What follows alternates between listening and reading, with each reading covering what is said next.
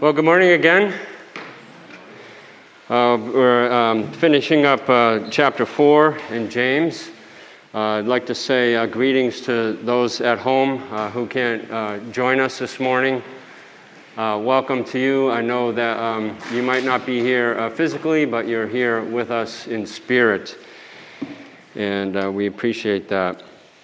Last week, I pointed out that the section beginning in chapter 3, verse 1, and ending with 4:10, chapter 4, verse 10, is a section that's united around the theme of unity in the church, or relationships within the church. And James talked about a number of threats to that unity, and he presents a case that pride, envy, and selfishness are products of the world, the flesh, and the devil, and certainly not from God.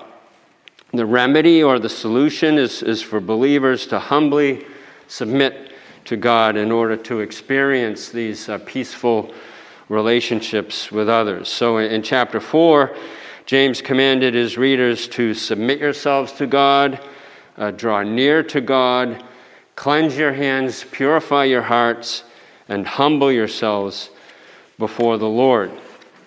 And then in verses 11 and 12 last week, we talked about applying this remedy to how we speak of others, and how we can wrongly judge or even condemn others through our words. And with today's passage, James gives us another application derived from the command, submit yourselves to God, and that is how we make our plans. So this morning is how we make our plans. So I'll read the passage and then pray. So James chapter 4, verses 13 through 17. James says, "Come now, you who say, 'Today or tomorrow we will go into such and such a town and spend a year there and trade and make a profit.' Yet you do not know what tomorrow will bring. What is your life? For you are a mist that appears for a little time and then vanishes. Instead, you ought to say, 'If the Lord wills, we will live and do this or that.' As it is, you boast in your arrogance. All such boasting is evil. So whoever knows the right thing to do and fails to do it, for him it is sin." Lord, we thank you for your word. Lord, we thank you that you have revealed yourself to us through your word, and that you have revealed your plan of salvation through us, through your word, Lord. And we thank you for the privilege, Lord, of studying your word and learning from it. Help us to grow in our faith, Lord. Help us to grow in our knowledge of you. And we thank you, Lord. And we pray in Jesus' name. Amen. So right up front, I want to make something clear. This passage is not saying it's wrong to make plans. So it's not saying it's wrong to make plans. What it's talking about is how we make plans. And by how we make plans, I don't mean some formula or system, such as forward planning or backward planning. I don't know if you've ever heard of those. Back in college, back in the late 80s, I was president of the college public interest research group. We called it MassPIRG because it was in Massachusetts. And we would try and tackle student agreed upon environmental and social issues, such as recycling, toxic waste, and hunger. Little things like that. So the main office in Boston would send advisors to our campus to help us with our plans. So these advisors were recent college grads learning leadership, organizational skills, that type of thing. So one of the skills they tried to impart on me was what was called backward planning. So backward or reverse planning is just what it sounds like. You start with your end goal and date, say, November 25th or something, and then you work your way backwards from there to develop a plan of action. And I could never wrap my brain around backward planning. And I still can't. Just ask my wife. She loves backward planning. And the advisors would get so frustrated with me because we'd sit down as a group, we'd make a plan for something, backward planning, and I'd just end up unintentionally converting it to something resembling forward planning. One semester, we got a new advisor, and his name was Jake. And Jake was not a very organized person. And backward planning was just as mysterious to him as it was to me. And so you probably could have described our method as a mixture of forward planning, procrastination, and utter chaos. With today's passage, James argues that no matter what formula you use, no matter what system or method you use for planning for the future, you shouldn't make any plans without including one essential ingredient. And this essential ingredient should be obvious to the Christian, but sometimes we get a bit full of ourselves. We get prideful, or we don't want to take the time. We get lazy. We get complacent. So James begins verse 13. He says, "Come now, you who say, today or tomorrow we will go into such and such a town and spend a year there and make a profit." So here, in this context, James is describing a group of people in the church, probably fairly wealthy merchants, making business plans for the future. So as I said earlier, it's not wrong to make plans for the future. Making plans is actually a wise approach. James isn't against plans. He isn't against preparing for the future. He isn't even against making plans to make money. Joseph was praised in the Old Testament for using Egypt's 7 years of plenty to prepare for 7 years of famine. So Joseph used great wisdom there. Proverbs 6:6-8 urges us to observe the ways of the ant and how to prepare for the winter. Proverbs 13:16 says, "A wise man thinks ahead, a fool doesn't," and even brags about it. And of course, there are other proverbs that call us to make plans with wisdom and counsel. However, when James quotes this hypothetical group making their plans, he uses a Greek word which is translated, "We will go." We will go. So behind that phrase, there's this determination. There's as James will point out later, an arrogance. We will go and do this. We will accomplish that, and nothing can stop us and get in our way. And even more, there is an arrogance which suggests that tomorrow, next week, next year are guaranteed. They're guaranteed to come. So the essence of their attitude is, I'm sovereign. I'm in control. So for you kids, number one, the fill in the blank there is boast. So boast, B-O-W-S-T-E. Boast. Just seeing if you're paying attention. So boast. So James says, "Come now, you who make your bold plans." Verse 14, "Yet you do not know what tomorrow may bring. What is your life? For you are a mist that appears for a little while and then vanishes." So here James pauses for a moment and reminds us of a few things. One, how short life is. As those of us in the second half of life, we don't need to be reminded. And if I look around, there's a few of you who are in the third half of life. I'm not going to mention any names. So still, no matter how long you live on this earth, life is short. Life is short compared with eternity, especially. But James is also making the point that life is not just short, life is beyond our control. It's beyond our control. James uses the example of a mist or a vapor. Now think about your breath on a cold day or the smoke rising from a fire. Not only does it not last longer, you can't make it last longer, and you can't control it, you can't grasp it, you can't possess it. James probably pulled this idea out of Ecclesiastes. If you remember our study of Ecclesiastes earlier, well, it was last year, I guess now. So remember that one of the themes in Ecclesiastes was vanity or meaninglessness, which basically means mist or vapor, giving the same idea as James of life being short and beyond our control.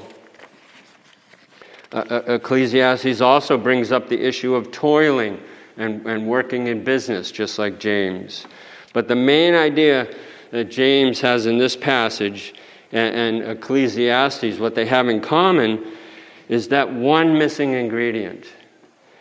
King Solomon says in Ecclesiastes that life is short and meaningless without this ingredient. And James says you shouldn't make any plans at all without this ingredient. So in verse 15, James reveals this secret ingredient. And I was struggling to refer to... Well, you'll see. We know this because James begins verse 15 with instead. Instead of saying, we will go into such and such a town and spend a year there and trade and make profit, instead you ought to say, if the Lord wills, we will live and do this or that. What I was saying before, I was struggling whether to refer to the Lord as an ingredient. But you know what I mean. If the Lord wills, we will live and do this or that. So that's the missing ingredient. If the Lord wills. James' criticism isn't that we are making plans. It's that they're making plans and carrying on business just the way every other merchant does. Just the way every other businessman does. Without God. And as Christians, they should be well aware of not only how uncertain the future is, but also who controls the future. We're not sovereign, but God is sovereign. James' point is not simply that they ought to begin or end all their plans with if it's the Lord's will or Lord willing. That would be an offense to God, just to throw that in there. Instead, James wants them to seek God's plan and follow God's will for their plans. Planning without seeking God is making ourselves sovereign instead of God. So we can notice the details in the plan from verse 13. They thought about the time, today or tomorrow, the people involved, the place, such and such a city, the time involved, they're going to spend a year there, the activity, buying and selling, and the expected result, a profit. But what's missing in this picture? What's missing in this detailed plan? Well, obviously, they never once include God in their plans. So, number 2, the fill in the blank would be trust God. So, trust. So we all make plans. It's part of life. But to do so in self-will, leaving God out, is sinful. To say we will or I will apart from God is selfish, it's prideful, and it's sin. Especially for the Christian who claims Jesus as Lord. We can notice, for example, the I wills of Lucifer in Isaiah 14. This kind of gave me the chills when I first read it. For you, Lucifer, have said in your heart, I will ascend into heaven.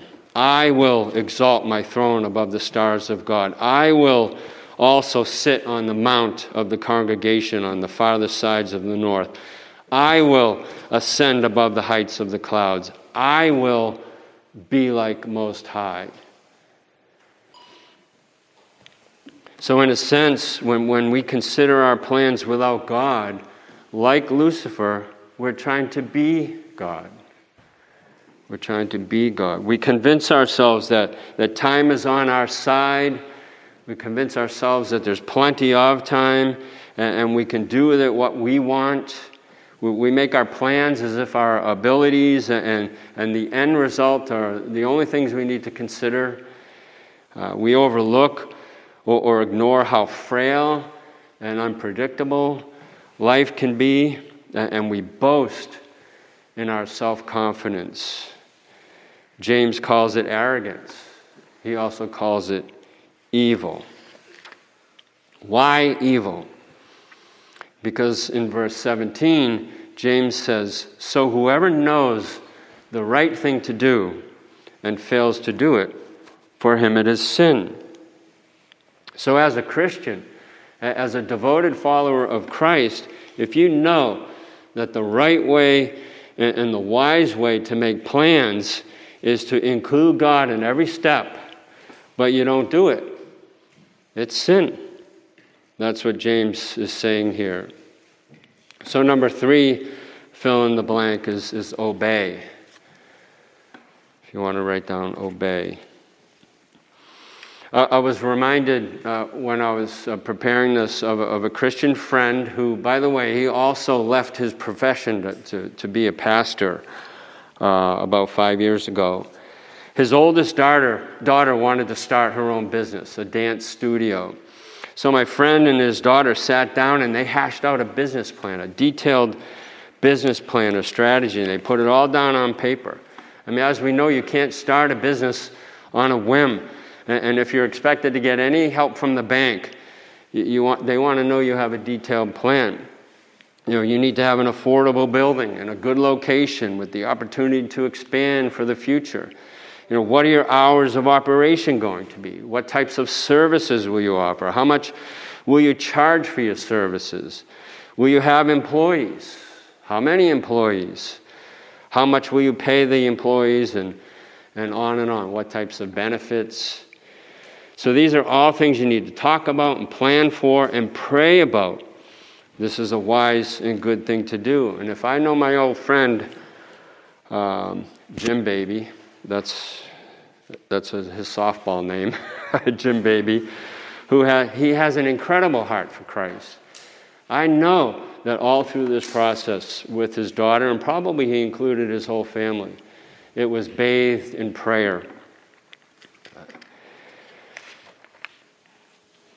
So, if making plans and setting goals is a good and wise practice, whether you're planning a business, a family, a career, your schooling, your household meal plan, or even trying to save money for that new toy that you want.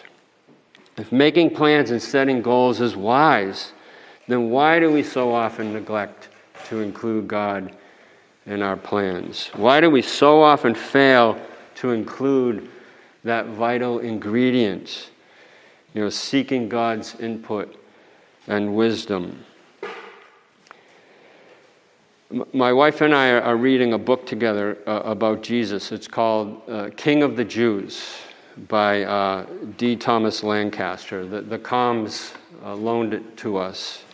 So in the book, chapter 3, the author writes about what it means to be a disciple in Jesus' day, and then he writes about Jesus choosing the 12 disciples. So the author points out that while Jesus had many disciples, only 12 were called to be the core students, and these 12 were the ones responsible for transmitting and teaching Jesus' message. So obviously the 12 men Jesus chose would have a great responsibility. But here's what I want to point out. The author writes this. He says, Luke's narrative says that Jesus spent the whole night alone in the hills, deep in prayer, before making his choices for the 12. Each one he chose had to be the Father's choice. And when morning came, he was ready to choose the 12. So don't miss this. Part of the ministry plan of Jesus when he was with us was to choose the 12 disciples. These men would live together under Jesus' teaching. They would witness Jesus' miracles. They would witness his death and his resurrection. They would receive the Holy Spirit with power. And they would begin and help spread the early church, write the 4 Gospels, become leaders in the church, write letters such as James to the various churches, and eventually die for their faith in Jesus. But before Jesus chose these men, these fishermen, masons, tax collectors, even rebels, before Jesus continued with the ministry plan, he consulted God the Father. He prayed for a whole night. He sought the will of his Father.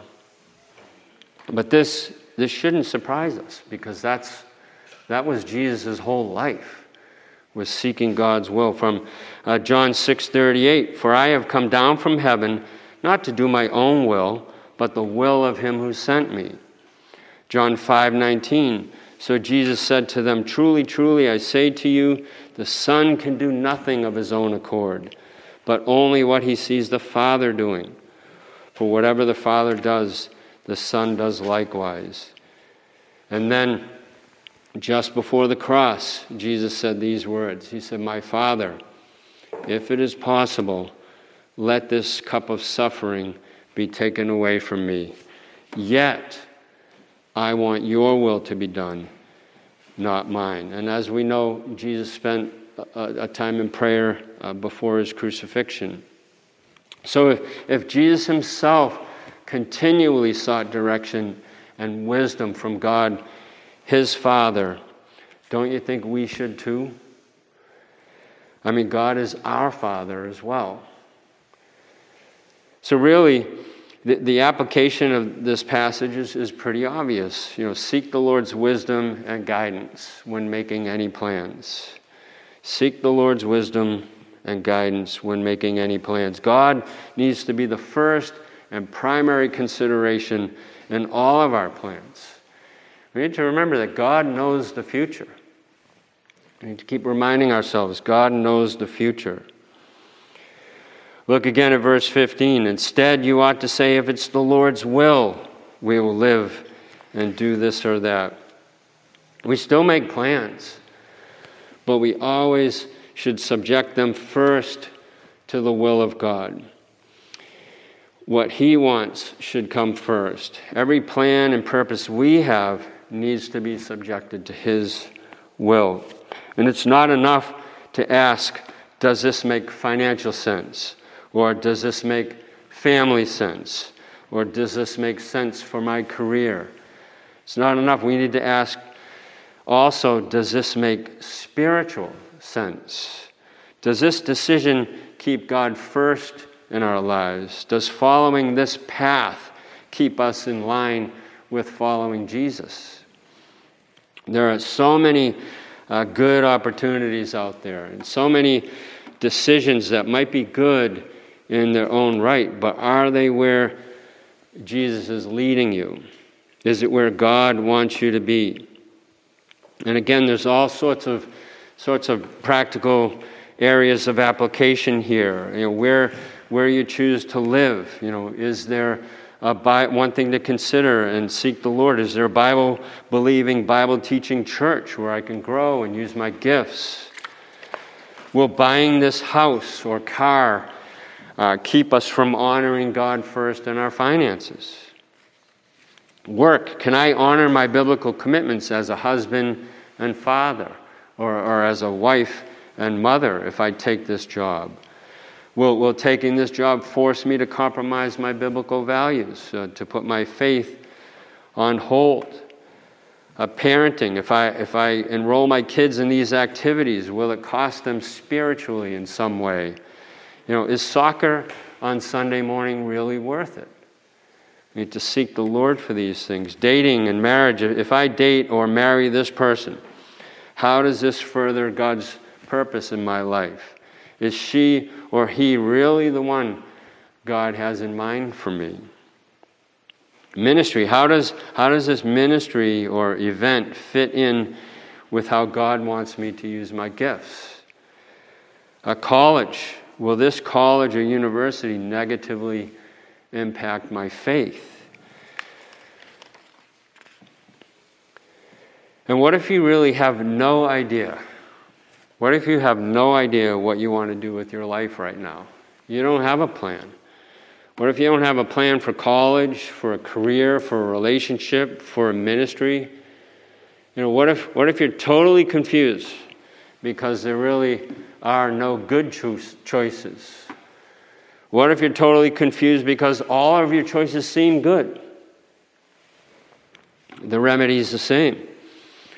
Submit yourselves to God. Humble yourselves before the Lord. Prayerfully seek His wisdom, His guidance, His direction. Anyone can slap the words, Lord willing, to statements about the future. And I'm not saying it's wrong to do that. I know a lot of people who say, Lord willing. Anyone can wax eloquently about God's sovereignty after their plans have already been made. But James has in mind a life lived at all times in awareness of God's will and who God is. To submit to God is to submit all our future plans to Him. And if you're totally confused and don't have any plans, well, submit your confusion to Him. Submit your future to Him. I'll admit it requires a radical reordering of our lives where we continually seek God's will, through reading God's Word, through a consistent prayer life, through seeking wise counsel from others, through the hearing and preaching of God's Word, and as James would say, doing God's Word, through a radical dependence on God. So imagine your relationship with God where it becomes almost second nature. Almost second nature to seek His will for decisions or making plans about the future. As we know that the future is uncertain on this earth, of course our eternal future is certain if you're a believer in Christ. And our plans can change in an instant. It's boastful arrogance, as James would say, to assume that tomorrow is guaranteed and that we have control over our lives. But we know that God is in control. God knows what tomorrow will bring. God is our Father, and He loves us. Amen? So we put those two together, or put all those things together, and why wouldn't we? Why wouldn't we seek God's guidance when making plans? Let's pray. Lord, we thank You that You love us and that You seek our good, Lord. And You love it when we come to You. And even for little plans, Lord, or so-called little plans, help us, Lord, to live a life of constantly seeking Your will, Lord. Constantly seeking Your wisdom and Your guidance, Lord. You've given us so many resources, Lord. You've given us Your Word. You've given us prayer. You've given us brothers and sisters in Christ, Lord, who can help us. Lord, help us to rely on these things, Lord. But mostly, Lord, help us to rely and depend on You. Lord, we thank You, and we pray all these things in Jesus' name. Amen.